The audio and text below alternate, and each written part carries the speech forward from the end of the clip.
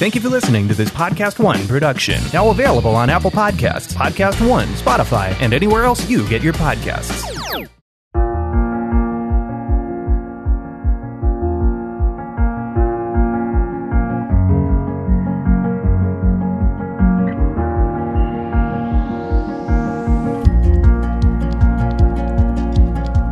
It's Erin here, and welcome back to another episode. And I am so excited about my next guest, Mary Clark, a young woman from Otsego, Michigan. I could do a real long intro about this woman, but I tend to want to just shut up and let you listen to her.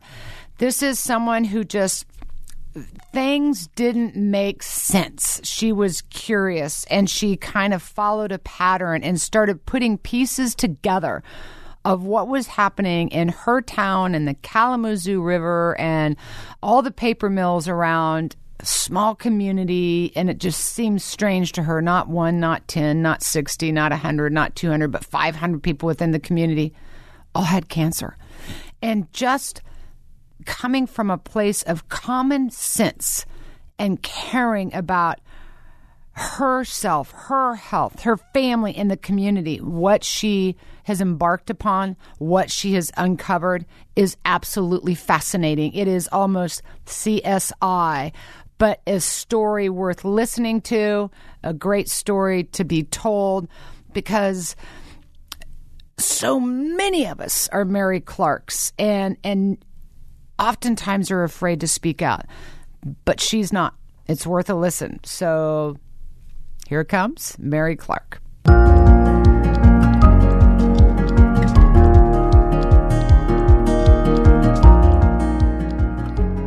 So excited to have this conversation with you and let people know what's going on in Otsego and the work that you have done. So it's always best for me, I think, to just shut up and let you talk.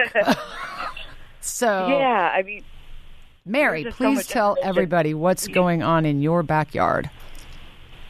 So Otsego, Michigan is a very small rural community outside of Kalamazoo, Michigan, and West Michigan is known for paper production. So there are paper mills all up and down the Kalamazoo River, which flows through my town, and my town is downstream of the river. Back in February of 2018, I came across an article about this river and about how it's been contaminated for over 2 decades with polychlorinated biphenyls, which are one of the most cancer-causing banned chemicals known to man. And I had no idea that the river was contaminated. Now, granted, I graduated high school in 1999, and I've since been living in Chicago, so I really haven't, maybe been a part of any of the community meetings, but I was shocked because I learned that the river was contaminated during, my childhood and my growing up there. And the one thing that got me involved in this is thinking about, well, first of all, let me back up and tell you that when I was 16 years old, I was diagnosed with ovarian cancer with zero family history. And while I was receiving chemo, there was a male student in the grade above me that was receiving chemo for testicular cancer. Okay. And Otsego is a town, population 4,000, and my high school had less than 600 people. So it just seemed very bizarre that, 2 kids had cancer at the same time in high school, but nobody really questioned it. So anyway, back in February 2018, I came across this article about the river and the PCBs, and I thought to myself, I kept thinking back to how many people I remember having cancer since graduating. So, for instance, the grade above me, I know of 4 females that are already deceased from cancer before the age of 35. And so, I just kept thinking to myself, oh, my neighbor had cancer. My neighbor's neighbor had cancer. My sister actually had 2 cancers. My mom's had cancer. And I couldn't believe it. So at that point, I actually reached out to you. I found your email, and you responded to me within 24 hours, which I could not believe. And it was amazing. And you dare I say, I can't believe that either. I mean, no. I know, right? I mean, I can't believe. I don't know if my email, had so much I want value. I don't want to get you off track, but what happens is a lot of times when you read something, you kind of have to know to read between the lines. This happened to me with Flint, and I was able to do that with you. So how you presented it, I'm like, something's going on. And sometimes I can read something and go, okay, I think I know what that is. I'm going to look it up, but I'll be able to get back to them in a couple of days. So it was something you said, and like I said in the beginning, you're very intriguing, and I'm so thrilled to have you on the show because you are the perfect example of who we all are, but we don't always know how to do that. So I got back to you in 24 hours. Continue. Yes, you got back to me in 24 hours, and I was so excited, and you encouraged me to ask people to go visit yourcommunityhealthbook.com website to report their cancer so we can kind of track how many people really thought that there was a concern. So I actually did that. I went to Facebook and found a website or a Facebook page called Vanish.Seego, which is a local community page, and I just shared your link, and I said, hi, graduating class of 1999 here. Can't help but notice a lot of people have cancer. I just recently learned that the Kalamazoo River is a national priorities list EPA Superfund site with cancer-causing chemicals. I can't help but think that there's a correlation. If you think there is too, please click on this Erin's website and, track your case. And I couldn't keep up with the response that day. I mean, I could not keep up with it. People started messaging me, their stories, their health concerns. And granted, I know a lot of these people because it's such a tiny community. You know their last names or whatever, but I couldn't keep up with it. So at that point, I thought, okay, what else can I do?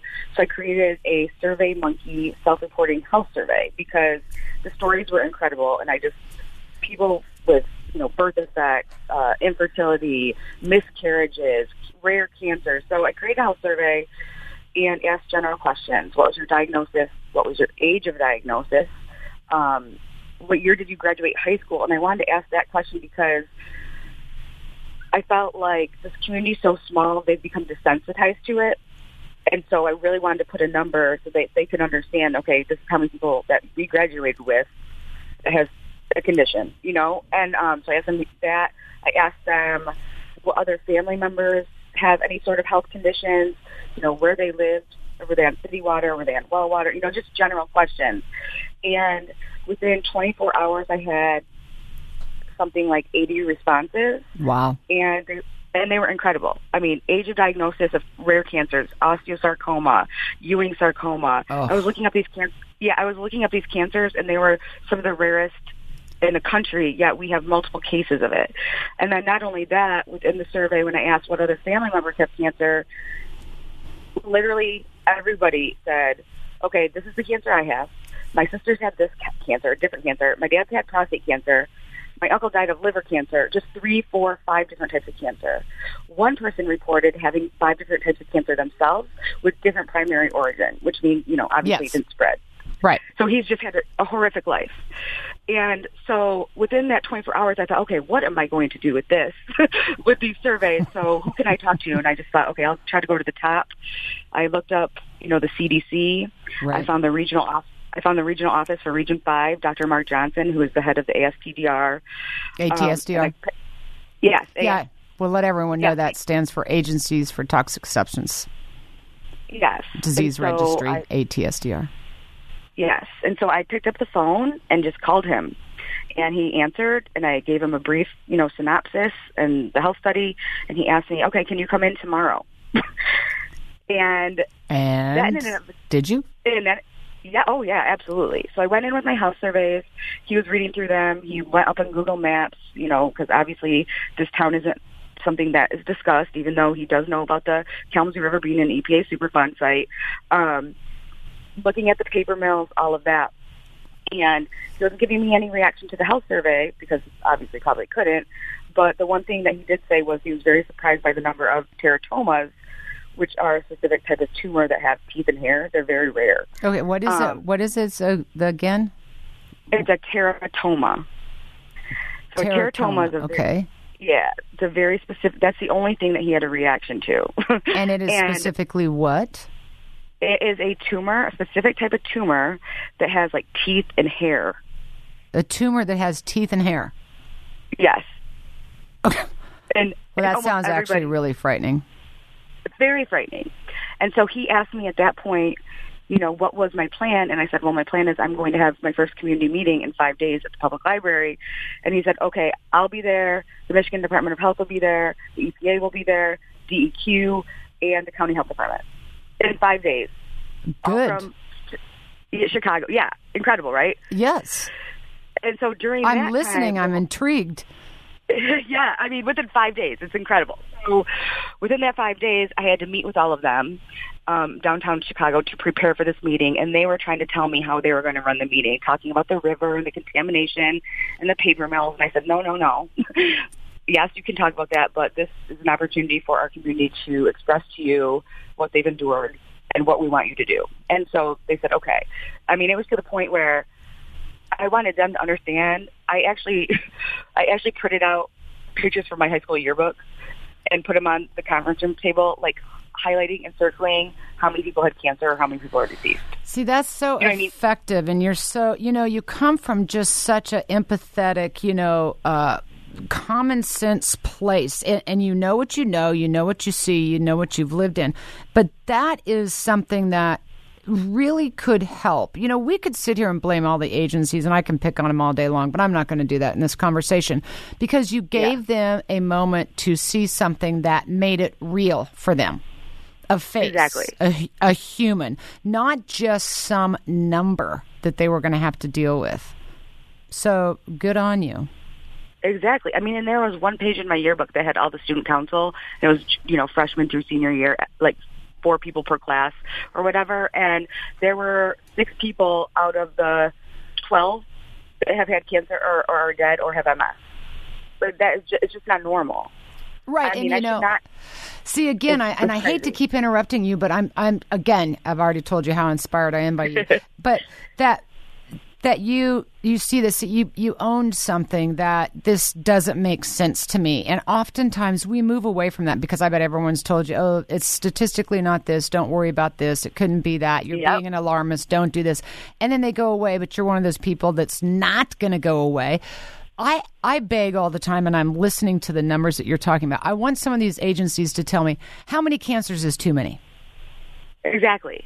Is it 1 million? Because otherwise, all these other people along the Kalamazoo River in your town, it's just not significant that this many people have cancer. That's the frustration, and that's where I think people turn away from. And I just want to remind people listening, that is exactly where you were coming from. And I want them to hear you, that they are able to do that in their own hometown. Because this is Exactly. everywhere, and it's concerning, but you owned it and you stood up. And so I just think it's really important to reiterate that as you're talking about the things that you're doing and the frustration that you must feel, that we all feel when we're looking at all these cancers and we're talking about them, but they always come back and they go, it's just statistically not significant. Exactly. And that's the thing, like me being at the face of this. I mean, I get emails. I still get messages and emails weekly of new diagnosis, or somebody sends me an obituary. And then, these are small towns where people don't leave. Right. And so it's generation after generation after generation.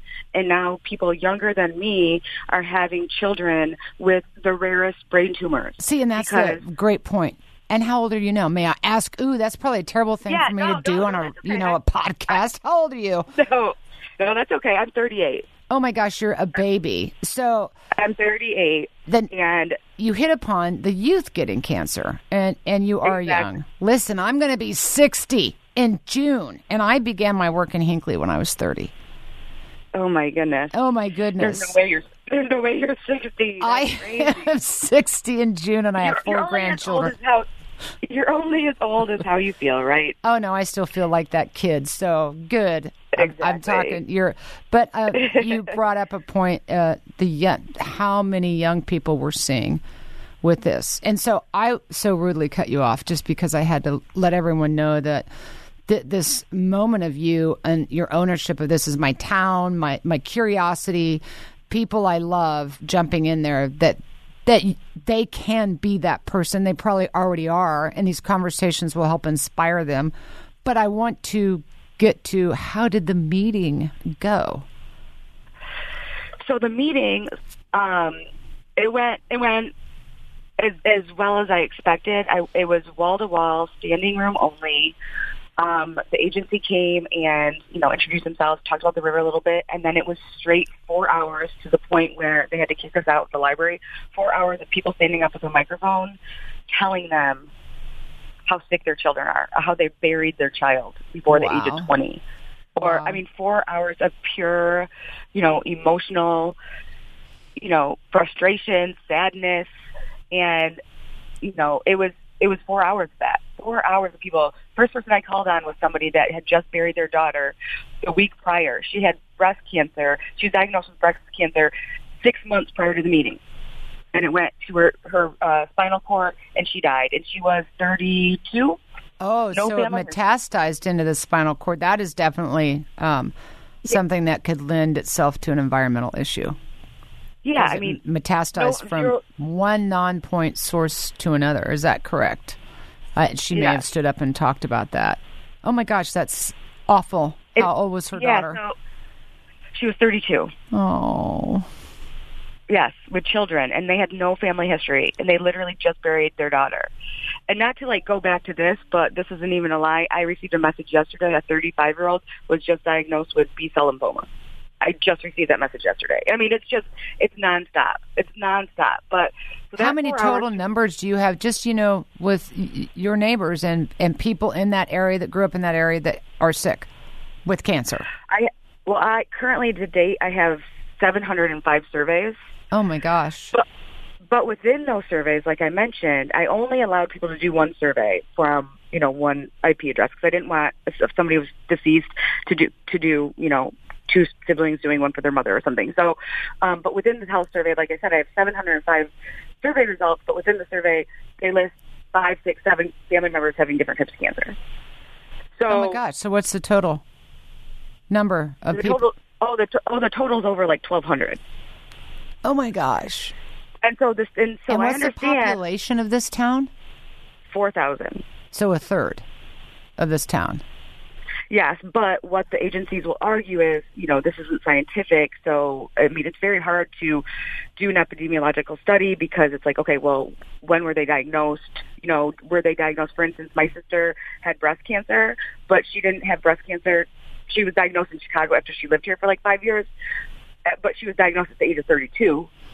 But I still want to grew include up her because in Otsego. Exactly. But they're saying that there's just too many layers. They can't just take my numbers and determine if there's a problem. So what we were asking was, okay, well, come find out if there's a problem. Because since that meeting, which was March 2018, the amount of research, let's talk about the river real quick. How did this river happen? PCBs in the river. Well, these paper mills that are all up and down the river use PCBs to bleach paper. Yep. And the PCBs were banned, back in the 70s. And all of these companies, not just paper mills, everybody that used PCBs was supposed to dispose of them in proper manner, right? Proper manner. And to the point where they had to basically build nuclear-grade landfills, but no communities wanted them. So people just started dumping them in the rivers. Right. Kalamazoo River is not just the only river that has this problem. Right. So, but I couldn't believe it. So I started researching and started sending in FOIA, so Freedom of Information Act requests. I'm glad you brought that up. A lot of people don't know that's available. Yep. So you can write in and get a lot of documents that they're trying to, not make public. And I've just read almost the entire Kalamazoo River study, 10,000 pages, and EPA archives. And I have learned, the paper mills we have 2 paper mills in my town, and they probably employed, 60% of the town. My parents were teachers, so I didn't really know that life. So I didn't really think about, you're kind of ignorant to that stuff when you're a child. And you could smell the paper mill. You could see, some of the effects that it's having. You could see it in the sky or whatever. But you just don't make that association. Yeah, and you get sensitized to it. You just don't even smell it or know it's really around anymore. Exactly. So, I started researching about this, and all these paper mills got sued. That's just cleaning up the river. But I've learned that, a byproduct of paper production is paper pulp sludge.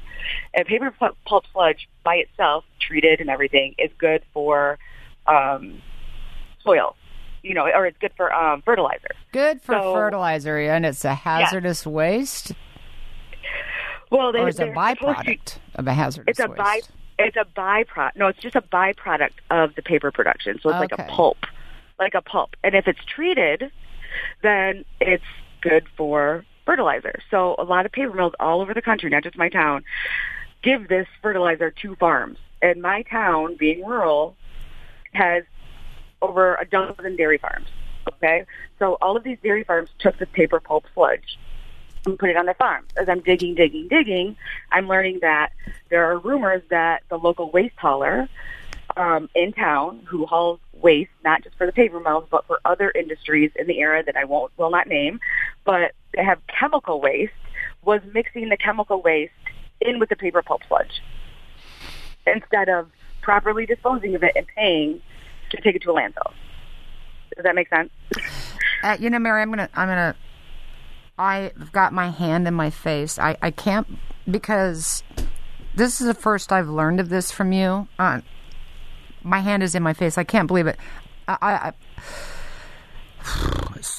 Years ago, I was involved in a situation out in Cameron, Missouri, and farmers were contacting us about cancers, ocular eye cancer, rare things. And so we got involved, and we found out that a tannery was taking their Chrome-6 laced sludge and spreading it on the farms as a fertilizer.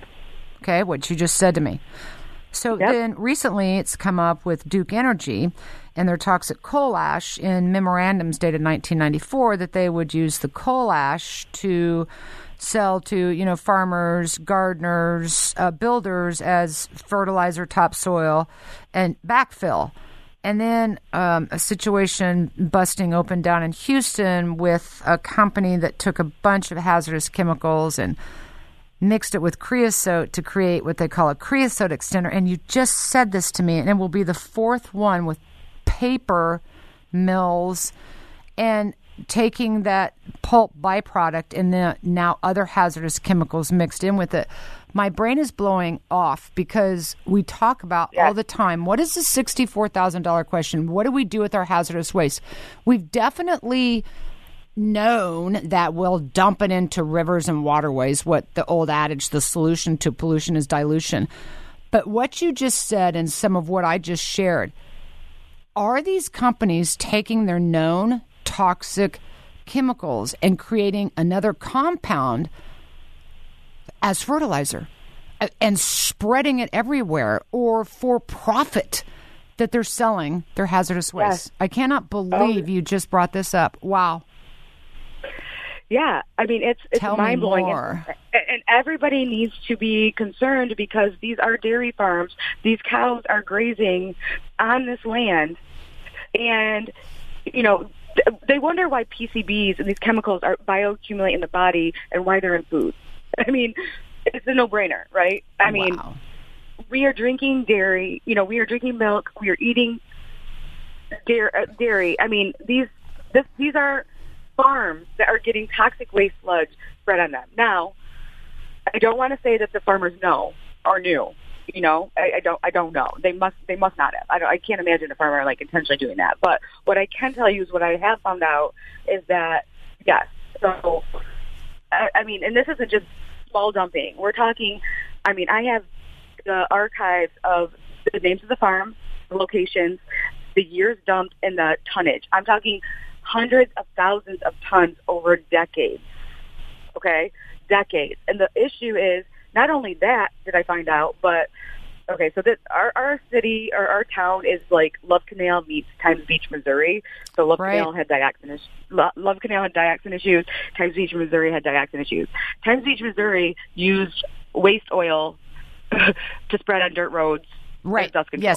Yes. My town did that also. These paper mills sold their waste oil, used waste oil, to our county. So for decades, they spread this stuff all over the dirt roads as well. So I requested, did they study this? And the only thing I could find was that it was very high in heavy metals. But I know that there's other things because the same waste hauler that was dumping the sludge on the farms was spraying the oil. So what happened though? So that's the history of all the stuff that I know. That's well, making my blood boil. You're opening up Pandora's box. It's just been decades, and the thing is, these paper mills I mean, the town will do anything, bend over backwards for these paper mills, because we're the tax base. You know what I mean? Well, absolutely. And that's a conversation we do need to have because, everybody wants their job and exactly. send their child to college and be able to pay their mortgages. And it becomes a situation where but they don't want to talk about it because they don't want to lose their job. And we shouldn't have to be in that position. And companies should be able to be a good corporate citizen to those people. And at the same time, you can't just come around and poison them and hide it and then out of fear tell them if you say anything, you're going to lose your job. I dealt with this out in Hinckley. And that's just not going to be a solution. People like you are the solution. Podcast shows like this one is a solution where we can actually get information out for other people so we can see the big picture. See, we're starting to see the big picture just by what you shared with how they spread that contaminant even further. It's like how the coronavirus spreads, right? I mean, honestly, you hit 1 and then it's 2 and then it's 3. And so you start with a dioxin, facility in your town and then they go and get what other pollution and now it's 2 and now it's 3 and then you're going to spread it on one farm, another farm and another. Then we have a huge problem, don't we? Yeah, exactly. And that's why when I was learning about the road binder and all of these things and I was doing research and I was coming across YouTube videos, that's when I learned about these other, historical sites like Times Beach, Missouri. I didn't even know what a PCB was, polychlorinated biphenyl in the river. I didn't even know what dioxin was prior to this. I just started going crazy researching. Okay, so dioxin is, a man-made chemical basically by mixing all these chemicals, chlorinated chemicals, bleach-type chemicals, which, guess what? Paper mills use. They use bleach to bleach the wood chips. So it's a mixture of things. So that's what we did. We asked after that first meeting. There's clearly concern. We know this now. This is all kind of hidden. People didn't put 2 and 2 together. They're like, I remember them spraying oil, all this stuff. I remember them dumping all this sludge. But when I brought to them, okay, this could be the potential of what's happening, they couldn't believe it. So over the next 2 years, until today, the state of Michigan came in and what they did was they tested 64 private wells. Right. Because, a lot of people have a lot of private wells up in Michigan, for sure. A lot of private wells. And then they wouldn't test our city water, even though our city water, I'll just tell you this, I was on city water and the bulk of my health surveys are city water, and our city wells are like 200 feet from the river in a floodplain, which is a whole other story. Yes, it is. It acts almost like tidal water. So when floodplains happen and it comes in, how it pushes and moves pollutants around.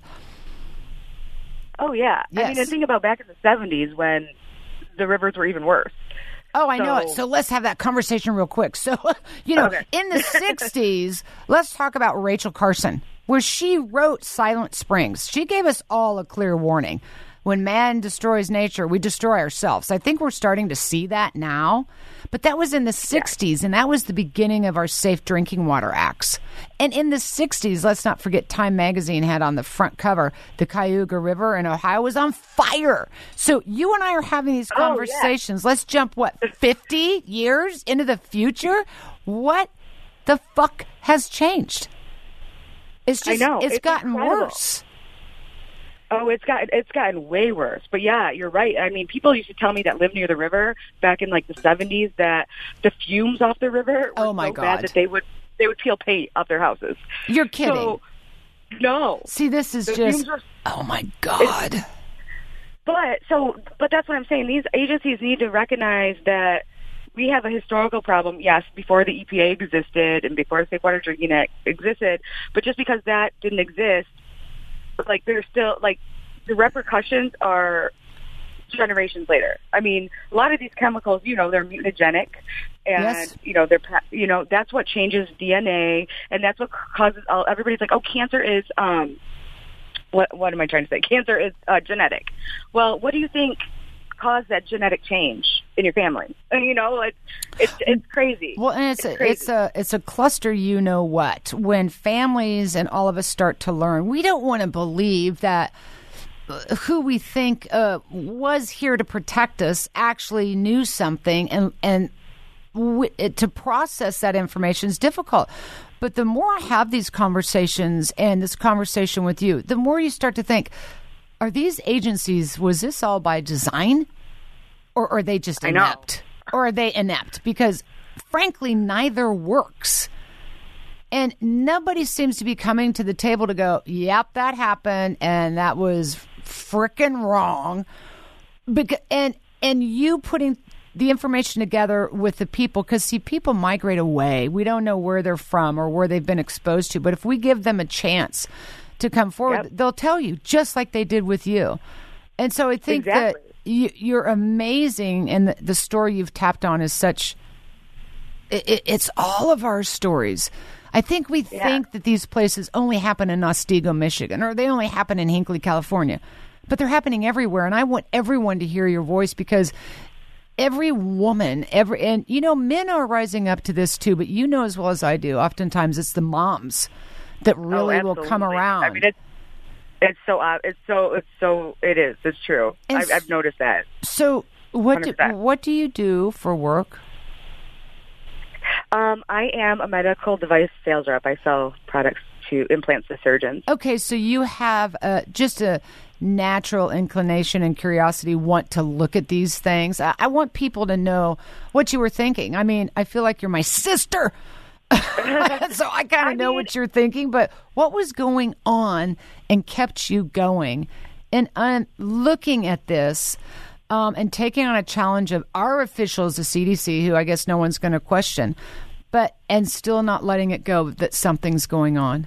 What was going on in your mind? Yeah. I mean, and that's the thing. I mean, I was so ignorant to all of this until 2 years ago, and I don't know why me, but everything just made sense to me so quickly, and I'm not a scientist, I'm not an epidemiologist, but the things that I've researched and put two and two together, what frustrates me and keeps me going is that it's so obvious.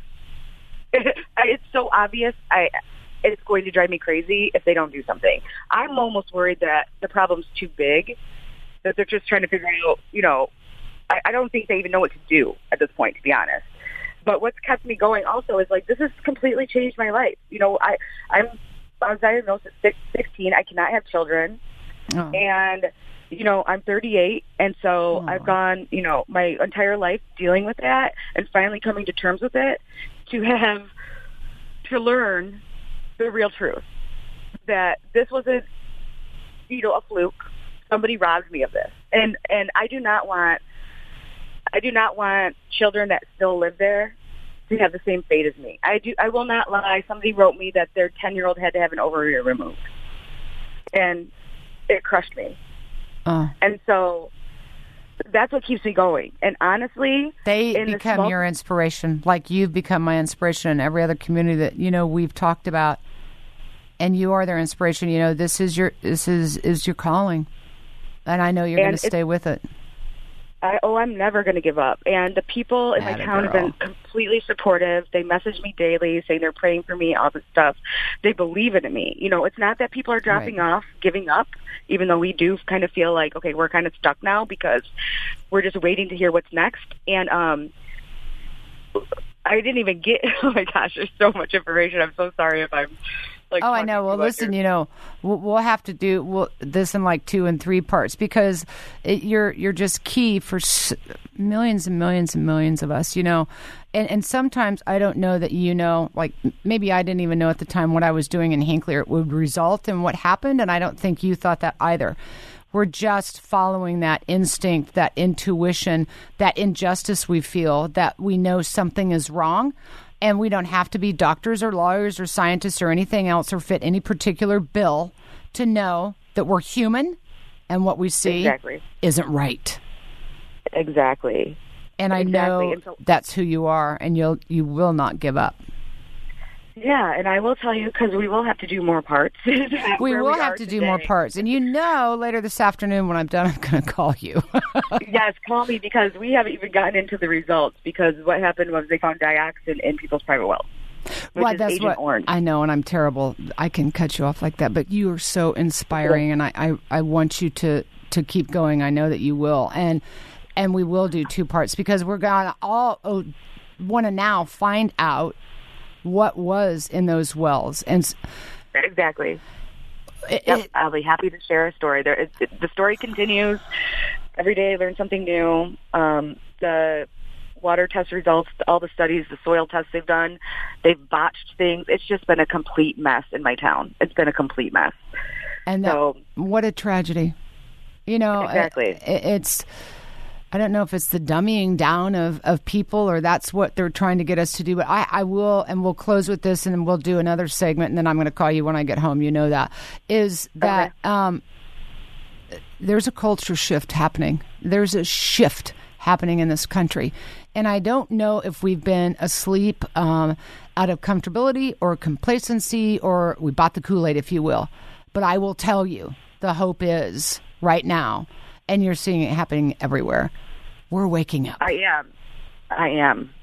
And yes. you're fully awake. And while it may be a nightmare, I think we can change how this turns out. And I know you're going to fight, and I want you to know I'm there with you. And I think a lot of listeners now have a place from that area to go to be involved, to find that support, and to keep it going, and find a solution to it. But you are part of that solution just by speaking up. I'm just so thrilled to have you on. And Thank you so much for having me and for listening to our story. And thanks for letting me interrupt you because I wait a minute. I just can't believe, though, that, again, they take this and they turn it in all these chemicals into another secondary product. It can be sold for profit for who? Them, the company that's already poisoned the town? Unbelievable. Exactly. So you are wonderful. Thank you. Thank you. You're a blessing for meeting for so many. You're the first person that comes to mind for almost everybody. And so for you to reach back out to me was incredible. And I'm just so grateful that you're listening. And, you have such a powerful voice. So I appreciate it. I think others are. Your voice is powerful. Your community's voice is rising. And I'm still here for you. And I'll talk to you later this afternoon.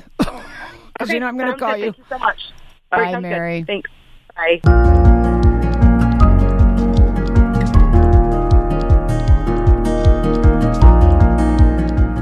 So, I think I want to rename the podcast. I was fascinated with Mary. I mean, it's like, oh my God, you're my sister. But we're all sisters, right? I think we should call the program Badass Bitches. Oh, she's a badass. Mary, thank you. There's a common theme here with women like Mary. We're everywhere. You know what? We're going to have another one next week. Stay tuned.